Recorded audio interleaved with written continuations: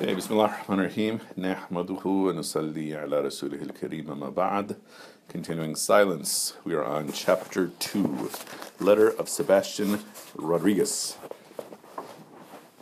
The peace of God, glory to Christ. Within the space of one short letter, I don't know how to speak about the innumerable events that have crowded into my life in the past 2 months. Moreover, in my present state, I do not even know if this letter will ever reach you.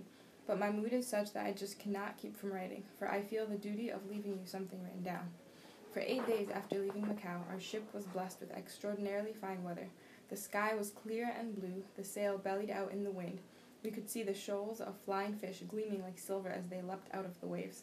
Every morning, Garape and I offered Mass on board ship, giving thanks to God for our safe passage. But it was not long until we hit up against our first storm. It was May 6th when a strong wind began to blow from the southeast. The sailors were men of experience. They took down the sail and put up a smaller one in the front of the ship. But now it was dead of night, and the only thing possible was to abandon our ship to the winds and the waves. Meanwhile, in the front of the ship, a great rift was opened, and the water began to pour in. For almost the whole night long, we worked at stuffing cloth into the rift and bailing out the water.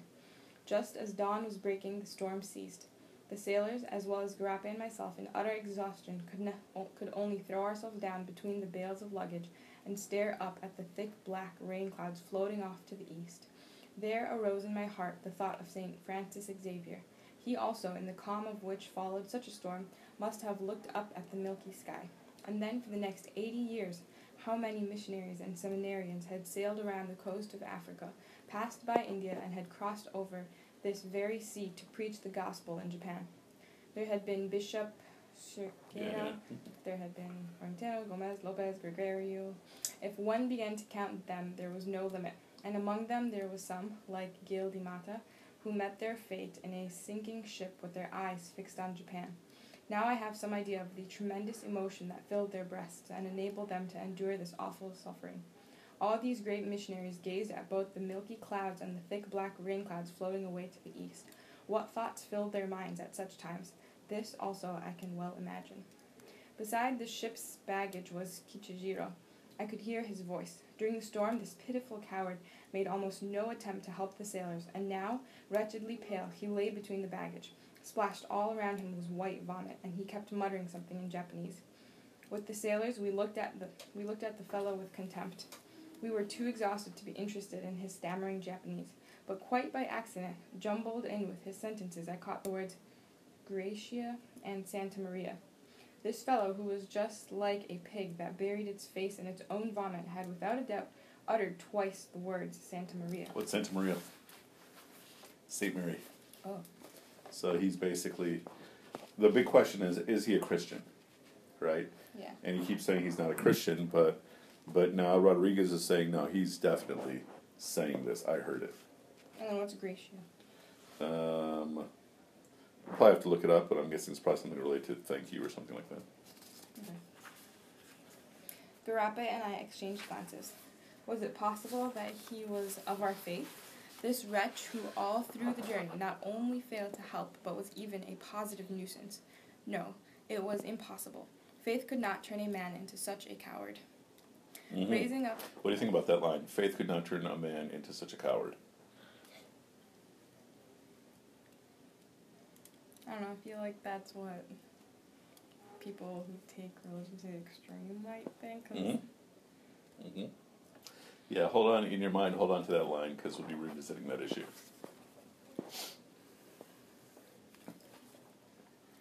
Raising up his face, filthy with his own vomit, Kichijiro turned on us a glance of pain, and then with his usual cunning he made a pretense of not understanding the questioning looks we fixed on him.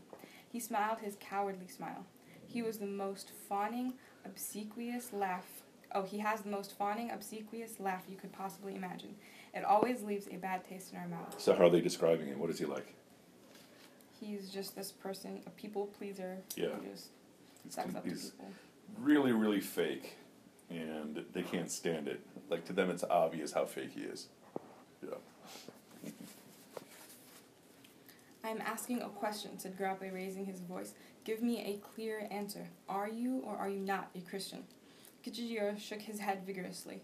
The Chinese sailors from their place between the bales of luggage looked at the whole affair with a mixture of curiosity and contempt. If Kichijiro were a Christian, why did he go so far as to conceal the whole affair even from us priests? My guess was that this cowardly fellow was afraid lest, on returning to Japan, we might give him over to the officials, revealing the fact that he was a Christian. On the other hand, if he was not really a Christian, how explain the terror with which the words Gracia and Santa Maria rose to his lips? Anyhow, the fellow intrigues me. I feel sure that bit by bit I will come to learn his secret. Until this day there is no sign of land, no trace of an island. The gray sky stretched out endlessly, and sometimes the rays of the sun struck the ship so feebly as to be heavy on the eyelids. Overcome with depression, we just kept our eyes fixed on the clouds, on the cold sea, where the teeth of the waves flashed like white buds. But God did not abandon us. Quite suddenly, a sailor who had been lying like dead in the stern of the ship raised a loud cry. There, from the horizon towards which his finger pointed, a bird came flying.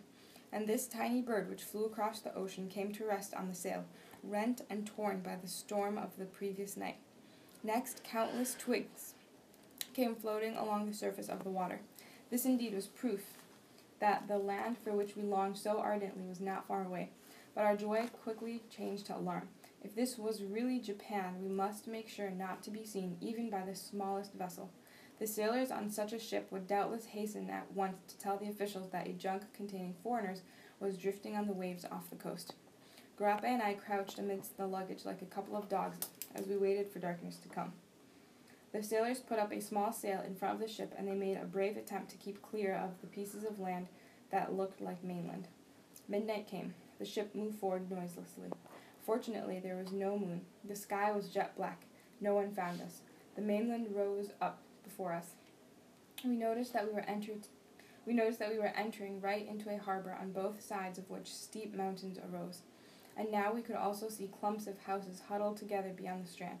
Kichijiro was the first to wade ashore. Next came myself, and last of all, Garape got into the icy cold water.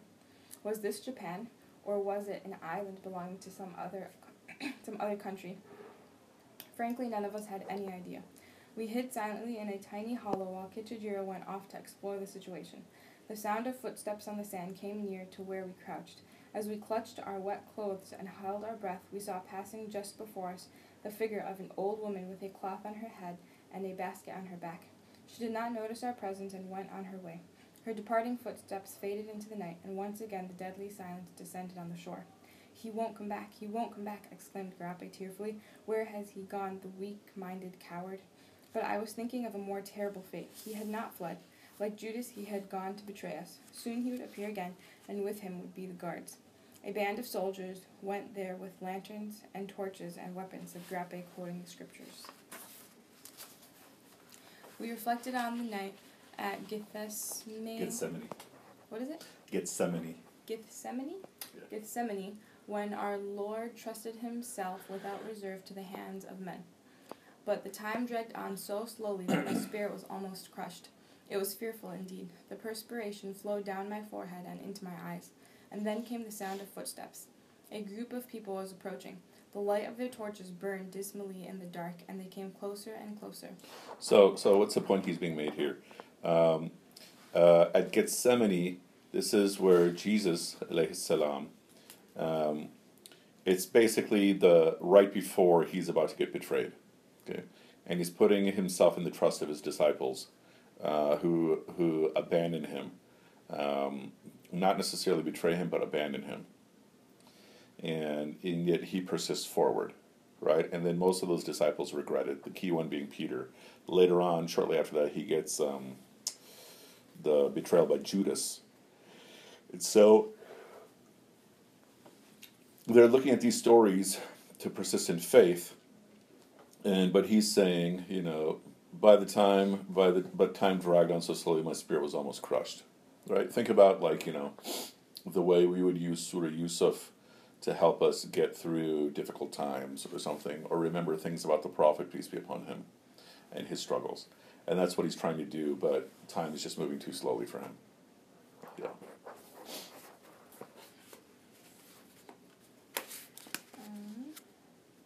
Someone thrust a torch forward, and in its light there appeared the ugly face, both red and black, of a small old man, while around him 5 or 6 young men with frightened eyes looked down on us. Padre, Padre. The old man made the sign of the cross as he uttered the words, and in his voice there was a gentle note of solicitude for our plight. As for us, this Padre, spoken in our own beloved Portuguese tongue, was something we had never dreamt of hearing in this place. Needless to say, the old man could not know more Portuguese than this. But before our eyes he made the sign of the cross, showing a bond of something that held us together. These indeed were Japanese Christians. All in a whirl I stood up in the sand. At last I had set foot on Japanese soil. The realization of this fact swept over me with tremendous force. So they're about to give up. And then this old man comes along, and he starts saying, Padre, Padre. And he's also doing the sign of the cross. So they found Japanese Christians, just as they were giving up. Kichijiro was cowering behind the others with that servile smile of his. He always looks just like a mouse, ready to scamper off at the slightest thing. I bit my lip with shame. Our Lord had entrusted himself to anybody, because he loved all men. And here I was with such a feeling of distrust toward this one man, Kichijiro. So you see that? So he's saying our Lord, meaning Jesus alayhi salam, he loved everyone, so he entrusted himself to anyone. But here I am, Rodriguez. I can't bring myself to trust Kichijiro. I find Kichijiro so wretched. So what we're seeing is a problem in his faith. Right? He's this Jesuit who should be super in terms of his faith, but he's supposed to love everybody, but he hates Kichijiro. He finds him disgusting. And then on the other hand, his faith keeps getting weak every time just keeps moving forward.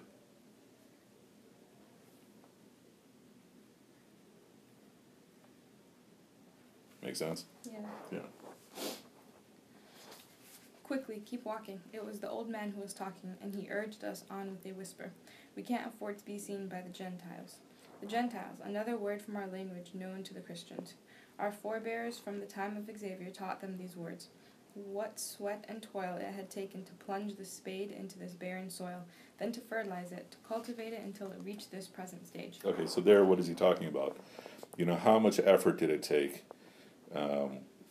for Xavier, who came many, many years earlier, to, in terms of preaching and bringing Christianity, to spade the barren soil so there was no Christianity, then to fertilize it, then to cultivate it until it reached its present stage, right? So he's just reflecting on how much history there is in terms of the efforts of Christians to bring Christianity to Japan. Yeah. Yes, the seed had been sown. It sprouted forth with vigor, and now it was the great mission of grappling myself to tend to it, lest it wither and die. Yeah. That night they kept us in hiding beneath the low ceiling of their house. Nearby was a barn from which the stench was carried to where we lay. They assured us, however, that there was no danger. But how had Kichijiro been able to find the Christians so quickly? The next day, while it was still dark, Grappe and I changed into peasants' clothes, and together with the young men who had met us on the previous day, we climbed up a mountain which lay behind the village. The Christians wanted to keep us hidden there. They had a safer place there, a charcoal hut. Thick mist lay over the woods and over the path along which we walked. Eventually this mist turned into light rain. Arrived at our destination, we heard for the first time about the place in which we now found ourselves. It was a fishing village called Tomogi, not far from Nagasaki. It contained about 200 households, and the greater number of the villagers had already received baptism. And how are things now? I asked. Yes, Father, it was Mokichi who spoke, a young man who accompanied us, and looking back at his friend. Now we can do nothing, he went on. If it is found out that we are Christians, we will all be killed. How shall I describe the joy that filled their faces when we gave them crucifixes that we had around our necks? Both of them bowed to the very ground, and pressing the crucifixes to their foreheads, spent a long time in adoration.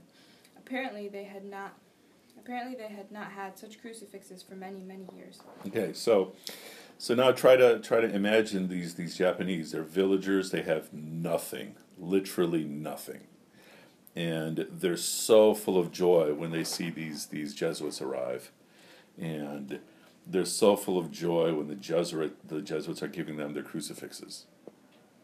Right.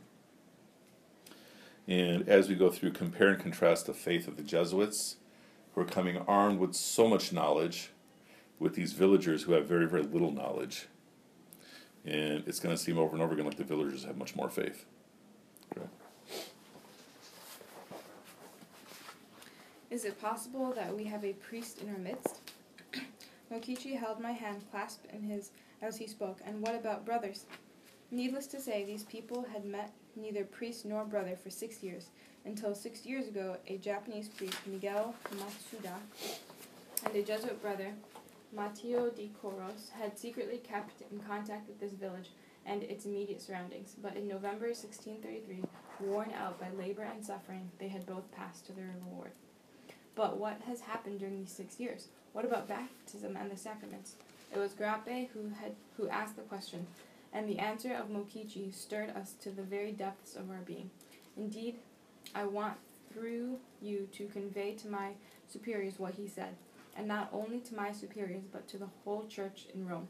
As he spoke, I recalled the words of the gospel that some seed fell upon good ground, and springing up it brought forth fruit, some 10-fold, some 30-fold, some 60-fold, and some 100-fold. For the fact is that with neither priests nor brothers, and in the throes of a terrible persecution at the hands of the government, they secretly made their own organization for the administration of the sacraments, and so they kept alive their faith. So they're even under this threat, they're keeping their community going, right?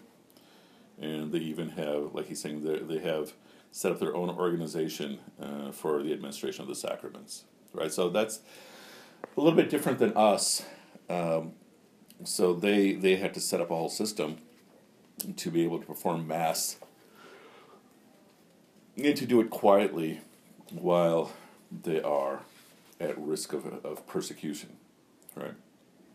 Or it could be like somebody praying but not really, like they didn't know how to properly pray, but they're still keep praying because they want to have that connection. Yeah, exactly. Or all they know is how to pray. Like all they know, let's say, is how to do Fajr. And so they just keep doing it. Yeah.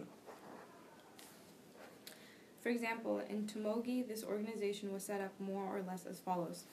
From the Christians, one of the older men was chosen to play the role of the priest. I'm simply writing to you without any embellishment what Mokichi said to me. The old man we met yesterday at the shore, they called him Jisama, holds the highest post of authority. He leads a blameless life, and the task of baptizing the children is entrusted to him. Beneath the Jisama is a group of men known as Tosama, whose job it is to teach the Christians and to lead them in prayer. Then there are helpers known as Mideshi. All are engaged in this life and death struggle to keep the faith alive. And all this goes on only in Tomogi. I asked the question with some enthusiasm. I suppose other villages are preserving their faith in the same way and with the same kind of organization. This time, Mokichi shook his head. Only afterwards did I realize that in this country, where blood relationship is of such primary importance, the people of one village, though closely united among themselves like one family, sometimes go so far as to look with hostility on the peoples of other villages. Yes, Father, I can only speak for the people of our own village. Too much contact with other villages might end up in accusation before the magistrate. But I begged Mokichi and his friends to look for Christians in the other villages also. I felt that as quickly as possible, word should be sent out that once again a priest, crucifix in hand, had come to this desolate and abandoned land. From that time, our life has become more or less as follows. At dead of night, we offer Mass, just as they did in the catacombs. And then, when morning comes, we climb the mountain again and wait in hiding for any of the Christians who may want to visit us. Every day, 2 of them bring to us our ration of food. We hear confessions, give instructions, teach them how to pray. During the day, we keep the door of our tiny hut tightly closed, and we refrain from making the slightest noise, lest anyone passing outside may hear. Needless to say, it is out of question to build a fire lest any trace of smoke be seen. And then, just in case, foreseeing every contingency, Mokichi and his friend have dug a kind of cave under the very floor of our hut. It is not impossible that there are still Christians in the villages and islands west of Tomogi, but under the circumstances, we cannot so much as stir outside our hut during the day, and yet I am determined, come what may, to seek out and find the lonely and abandoned flock. Okay, so that's where we are now. So they're staying in this hut with this cave underneath that if someone's coming by, they can hide inside it. And they're still going to see if there's other Christians in the area. Any other questions or thoughts? That's good. Cool, inshallah. All right. سبحانك اللهم وبحمدك نشهد أن لا إله إلا أنت نستغفرك ونتوب إليك وآخر دعوانا الحمد لله